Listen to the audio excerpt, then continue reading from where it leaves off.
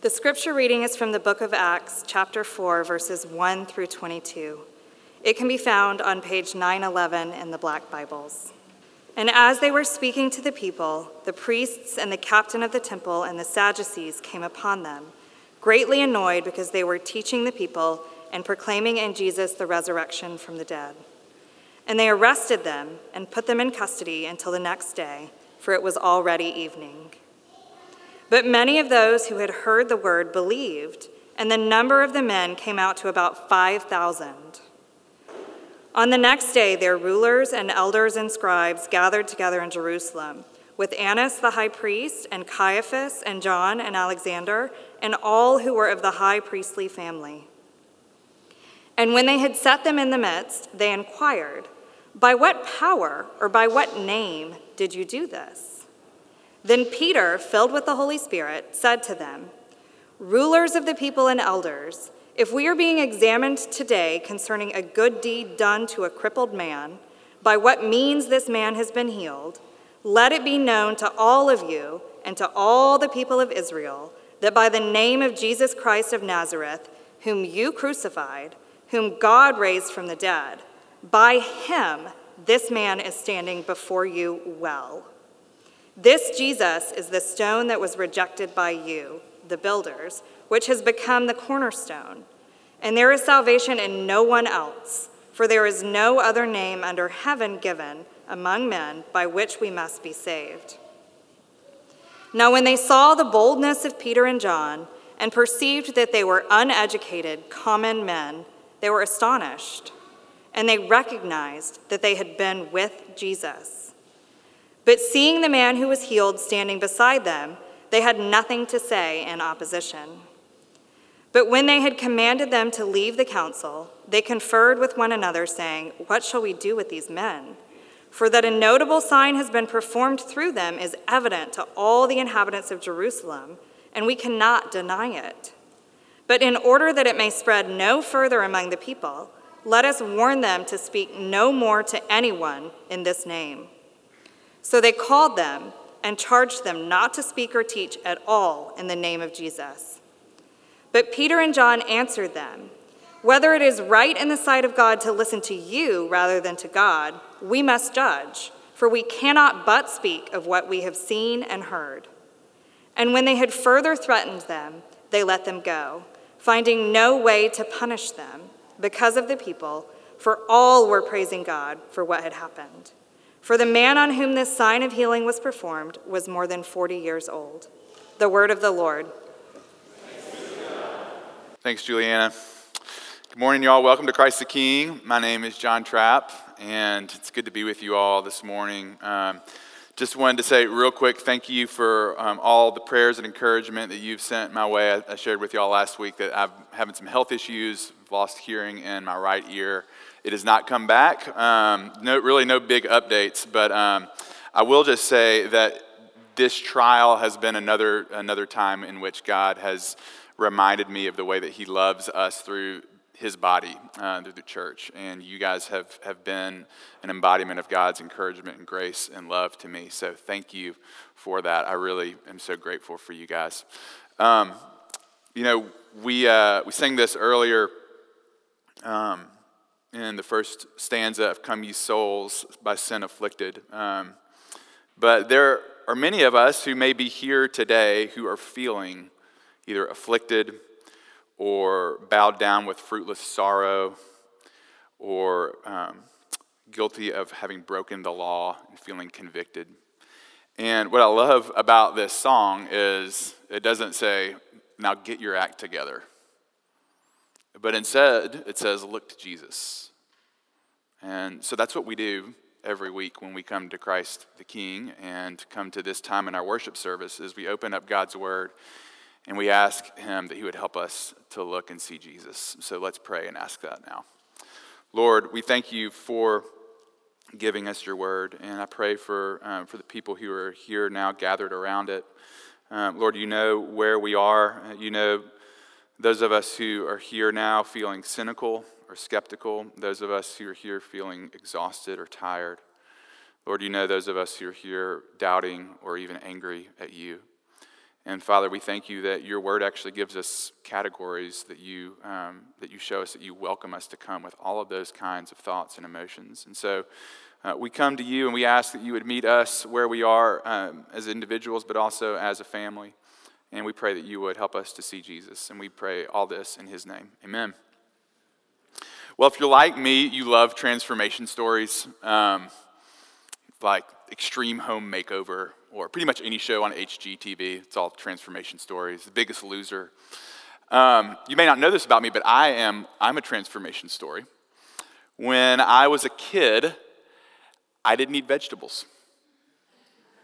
And when I say I didn't eat vegetables, I don't mean like I ate them sometimes. I mean completely avoided them at all times. Even something that resembled a vegetable, like a potato that's not actually a vegetable, wouldn't eat it. Wouldn't come close to it. And, drove my mom crazy. My friends thought it was hilarious. They would try to sneak a piece of spinach or something into my sandwich so I would gag and they'd laugh at me and all that stuff. But kids, just so you know, that gets less cool when you're in high school and college, not eating vegetables. So when Chrissy and I, my now wife, Chrissy Trapp, Chrissy and I got engaged, she kind of had this moment. She looked across the table and she said, "John, I want you to live. And you need to learn to eat vegetables. It's we got to work on this." And so she came up with a plan that every year I would work on one vegetable. So year one was the year of lettuce. And anytime I would sit down to eat a meal that she prepared, there would be lettuce somewhere involved in that meal. And by the end of the year, didn't love lettuce, but I could eat it. And then on New Year's Day, I come into our kitchen and there's 4 paper bags sitting on the table. She's like, "Pick one." I was like, "I don't want to pick one." Because I knew a green bean was in one of those and I was terrified. I picked one and it was a carrot. It was the year of carrots. So for that whole year, I had to learn to eat carrots and so on, so forth for about 4 to 5 years. And then by the 5th year, I was like, I like vegetables. I can do this. I can eat vegetables. And I'll never forget going back home. And I went to go get some supper with a friend of mine. And the waitress came to take our order. And I said, "I'll have a salad." And my friend looked across the table at me and he said, "What happened to you?"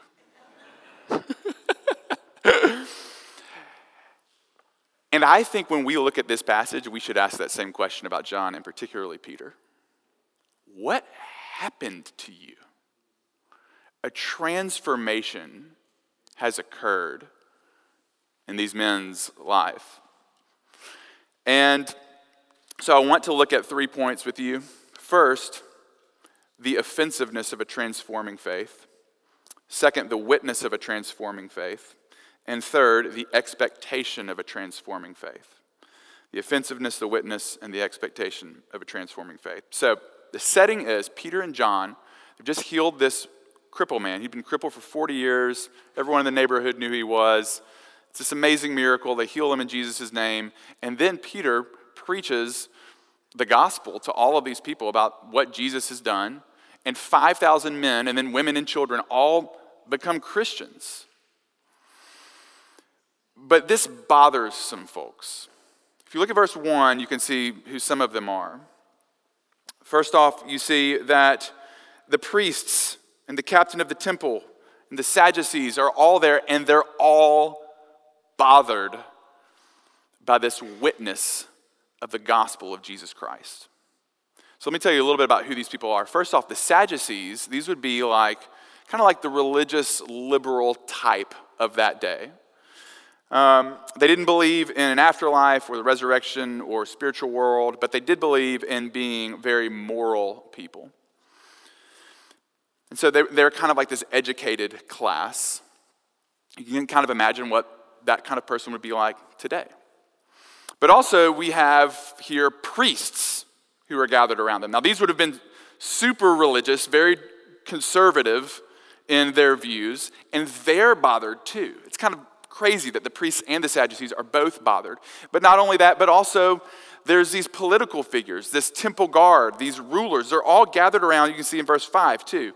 These political powers, they're gathered around and they're all bothered, and the thing that they have in common is that they're bothered by the witness of Jesus Christ because it's offensive. The message is offensive to them because Peter is making exclusive claims. Look at verse 12.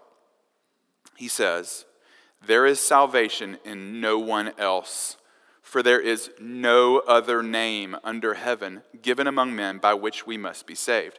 Exclusive claims like the one Peter is making here, they are disruptive.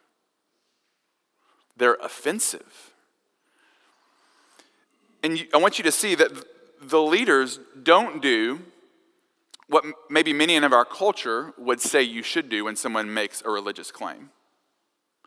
The religious leaders don't hear this and say, "Oh, you know what, Peter, John, that's great that works for you.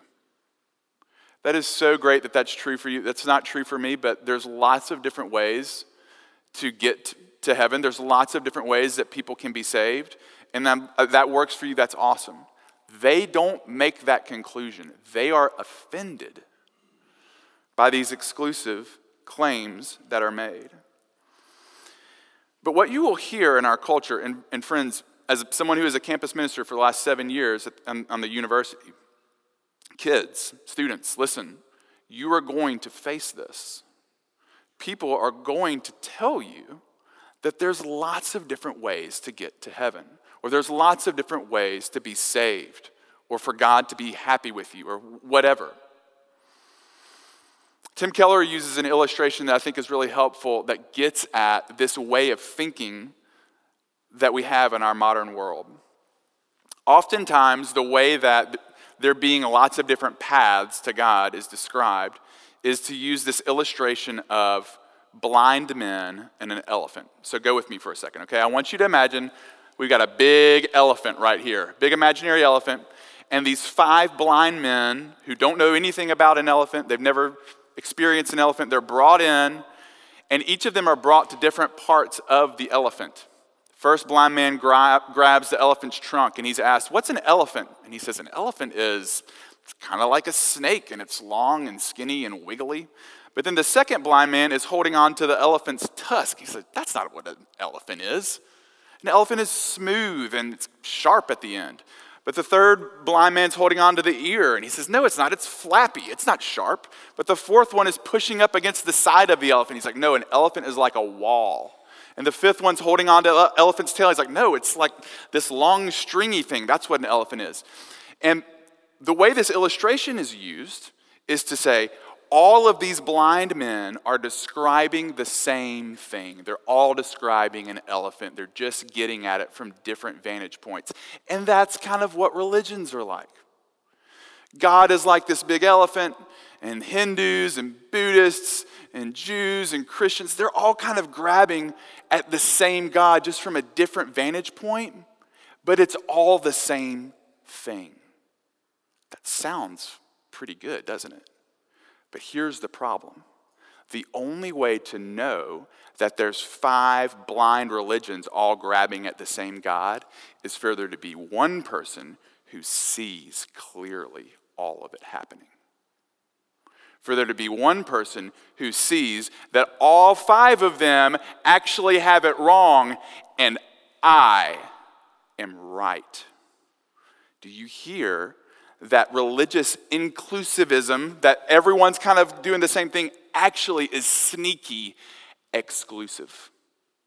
That only I am right. To paraphrase Tim Keller, saying all religions are equally valid is itself a very white Western view based in the European Enlightenment's idea of knowledge and values. And why should that view be privileged over anyone else's? You see, all religious claims, even the claim that they all end up, all religions go to the same God, even that claim is exclusive because you're saying everyone else is wrong. And that claim, I would suggest to you, is at best inconsistent and at worst hypocritical, since you're doing the very same thing that you say everyone else is doing. So, the common objection to this, though, here's the common objection. What about all the good Buddhists? What about all the good Hindus or the good Jews who are just like doing their best? And they were born into this religion, and they're trying to follow the best they can. And you know what? I totally get why that question comes to mind. And I have that question sometimes bubble up inside of me. But when that question bubbles up inside of me, do you know what I'm actually doing? I'm being super exclusive. Because that question is ignoring this. What about all the bad people? What about, and by the way, there are no good people. There are no good people. So the only way, here's what I want you to think. What sounds very exclusive, that Jesus is the only way to God, which it is exclusive. It's actually the most inclusive. What sounds more exclusive? Be really good and you'll get into heaven? Or, what sounds more inclusive? Be really good and you'll get into heaven? Or, for God so loved the world that whoever believes in him will not perish, but have everlasting life. That whoever believes in him. Think about who made up the early church, by the way. Remember? We talked about this a couple weeks ago. We've got people who were demon-possessed. You've got people who doubted Jesus, who denied Jesus, who ran away from Jesus. The bad people. The gospel is for the bad people, like me and like you. The exclusive truth of Jesus and his inclusive love for Peter totally changes Peter. And you see that in second point, the witness of Peter. And if you're a note taker, there's two subpoints that I want you to think about that characterize Peter's witness here. One is boldness, and the second is humility. And it's really important that those go together, because that is what the witness of a transforming faith sounds like. It has boldness and humility. So first, boldness. Verse 5, Peter appears in a place that a couple months ago completely terrified him. He appears before this ruling council, also known as the Sanhedrin. When you went before the Sanhedrin in the first century, do you know what you would usually wear? Funeral clothes. What do you think that communicated? Good luck, you're meeting with the Sanhedrin. Might not go well. Peter walks in, and he's standing in front of Annas and Caiaphas and the Sanhedrin. All the people who a couple of months before were seated in the same kind of semicircle with another man in front of them, Jesus of Nazareth. And Peter saw that scene because he was outside by a fire watching it happen, and he was so afraid of what was happening, he denied to a little slave girl that he was even associated with Jesus. And now a couple months later, Peter, who's like, I would imagine maybe going through some PTSD, walking into this scene. He's seen it before. He's stepping in, and now instead, completely bold. It says they were amazed at his boldness in verse 12. And this is where Peter is. And he's totally different. He's been transformed. And it's kind of crazy. Think about this. If Peter's lying, like if Jesus is dead and Peter knows that Jesus is like in a grave somewhere, what he's telling these people is totally absurd. He's saying, you murdered my friend and my friend will forgive you. Come to my friend. Why would he say that if his friend's in the grave? Peter has been completely transformed. And he's bold. What keeps us from boldness like this? Well, if you're like me, oftentimes you feel inside you like this need to have all the answers. Like I can't talk to somebody about this unless I've got I can out-philosophize, out-theologize, out-sociologize, out-psychologize. I've got to be ready with all the arguments. But do you see what it says about Peter and John as they stand before this high-class group of rulers. Verse 13, now when they saw the boldness of Peter and John and perceived that they were uneducated and common men, they were astonished. People aren't going to, at least in this story, see the beauty of Jesus in the gospel by them being amazing. And you know what? I think oftentimes when I imagine like getting to share the gospel with someone, the way that I want it to go is that like, you know, I've been hanging around, like seeing my neighbor. They see me like being like really awesome all the time. They see me going and like exercising well, helping the lady across the street with her garbage, walking my dogs and like talking really nicely to my kids all the time. And eventually my neighbor just like comes up to me and they're just like, man, what is your secret? You are so great. And then at that moment, I will say, I'm a Christian. Like that's how I imagine the gospel being shared. But what if it's not through our strength that Jesus is going to be made known? What if it's actually through our weakness? Humility.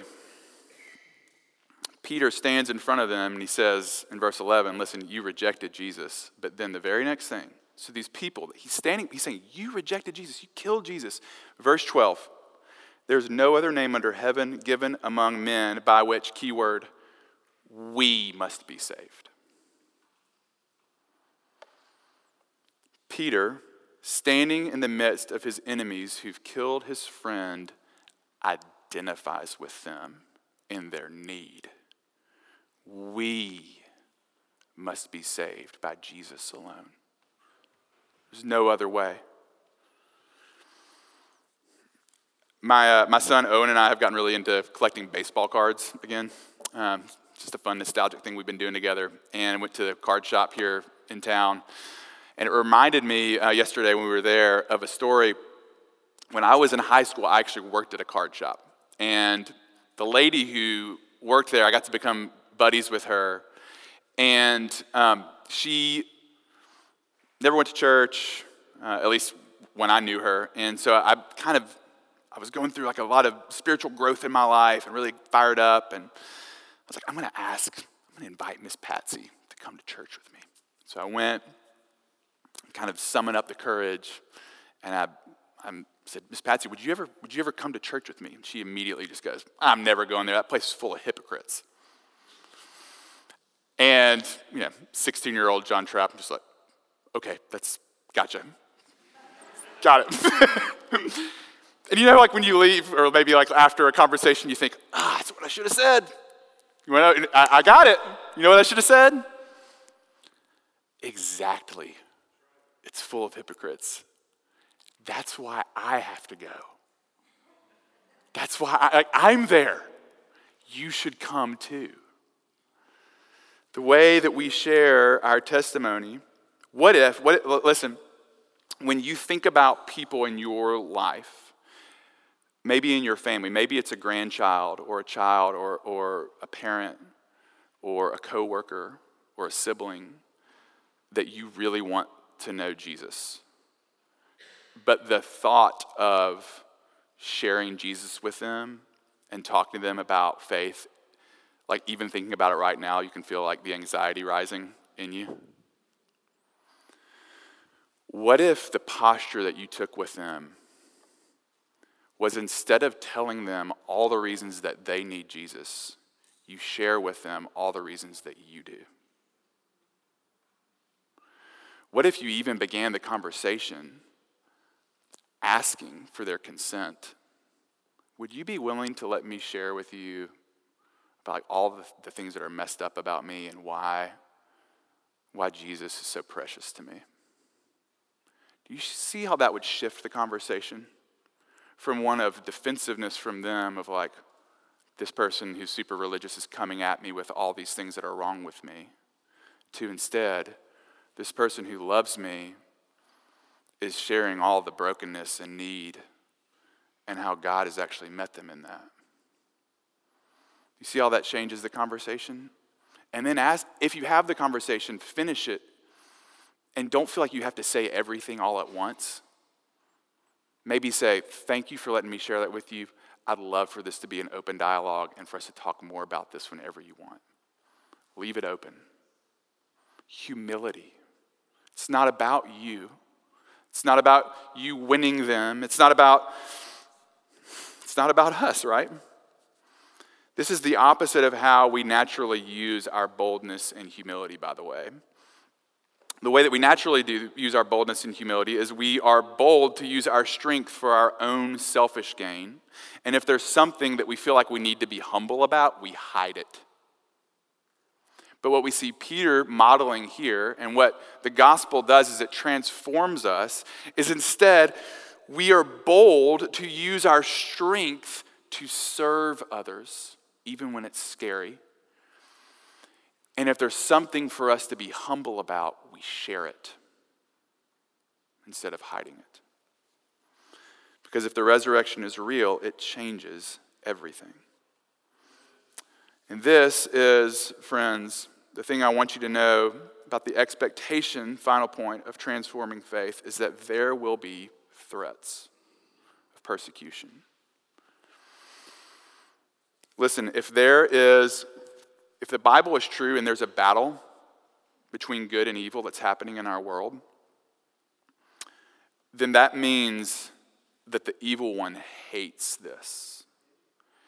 The evil one hates transforming faith. The evil one hates the exclusivity of being saved by Christ alone. The evil one hates the witness of the good news of Jesus.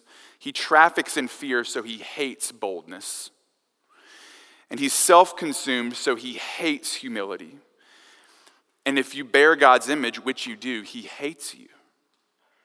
So how do you face that?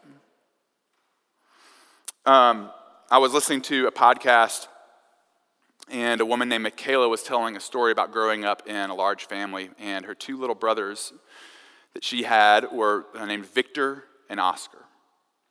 Now, Oscar was 6, Victor was 4. And Michaela said her favorite thing to do was to scare them. So one day she's at a store and she saw this Wolverine mask. And she bought it and began plotting her attack. And for about a week she assembled this costume. Got her mom's old scarf, her dad's old ratty t-shirt. Gets the mask on. And about a week later, after little 4-year-old Victor and 6-year-old Oscar have gone to bed with all the lights out, this is evil. She puts on the costume and begins to tiptoe into their bedroom. And she's just about to jump onto little 4-year-old Victor's bed when this massive dark figure sits up from the bed, and it's her mother who says, "You get out of here right now." Michaela is terrified. She runs out of the door, and she just waits for her mom to come and light her up. And her mom never does. And they never spoke of this for 2 years. 2 years later, Michaela is left in charge. Her moms and dad are going out for the night. She gives them some chores to do. And Michaela's super annoyed. She wants to be out with her friends. Why do I have to do all this stuff with Oscar and Victor? And she's telling them that we got to get all these chores done. I'm so annoyed. Why is mom being like this? And little Victor's like, "Don't say that about mommy. Mommy's awesome." She's like, "What are you talking about? Why do you always stick up for mom? Why do you always say this about mom? Why do you think mom's so awesome?" And Victor goes, "Well, 2 years ago, I was lying in bed and this Wolverine monster came into my room and was about to get me, and mommy just sat up and said, 'Get out of here right now,' and he ran away." Now, I want you to think, how safe did little Victor feel every night when he went to bed? The person who loves him the most can tell Wolverines to run away, and they do. Why are Peter and John standing in front of these people who've killed their Lord? Because they've seen Jesus go into the teeth of death and come back. the resurrection's true. Jesus is risen, and they know it. And so they're boldly proclaiming in humility as people who've been transformed by the good news of this loving God who's entered into time and space and defeated death and paid for their sin. And they're bearing witness to the good news of Jesus. And so, what this means is that if the resurrection is true, it changes everything. It means that you can face fear. Listen, students, middle schoolers, high schoolers, college students, we want you to come to this church and enjoy this church. We want this to be a fun place for you. But our goal is not to entertain you always. Our goal is to prepare you for a battle. You're going into a world that's filled with monsters in some ways. But what we want you to know and what we're trying to do for you is, and for one another, is to remind each other every single week when we come here that the one who loves us has defeated the monsters. He is Lord. And so when you're in high school and it feels really hard to be a Christian, and you're afraid of all the rejection that you're going to experience by following Jesus, what we want you to hold on to is the resurrection. Because Jesus has defeated death. You don't have to be afraid of what the cool mean girl thinks. If you're afraid of not being married one day, if you're here and you're single and you're afraid of being single, what the resurrection tells us is that there is a greater marriage waiting. The marriage supper of the Lamb, because Jesus has won it, and there's a better union that awaits you and is yours already and will be fully and finally in the new kingdom. If you are afraid of being wrong in a disagreement with a coworker or a spouse, what the resurrection does is it lets you let go of your rightness and need to be right. Because Jesus has won your entry into heaven, and your hope isn't in you being right. It's in his righteousness on your behalf. The resurrection just changes everything for us. And so, friends, what I want you to know is that you will face fear and suffering, but Christian, you can. We have the resurrected Lord at our side.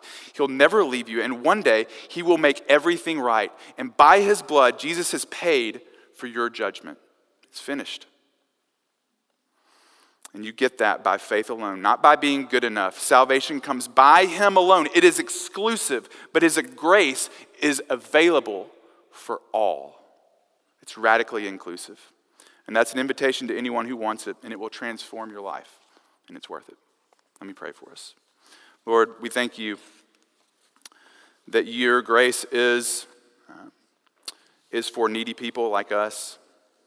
We pray that you would help us to be bold and to be humble in the ways that we testify to your goodness in our lives. We pray for those in our lives that we want to know you. Help us to be ambassadors of your grace to them with humility and boldness and love. And we pray that you would do this for your glory and for our good and for the good of the world and our neighbor. And we pray this in Jesus' name. Amen.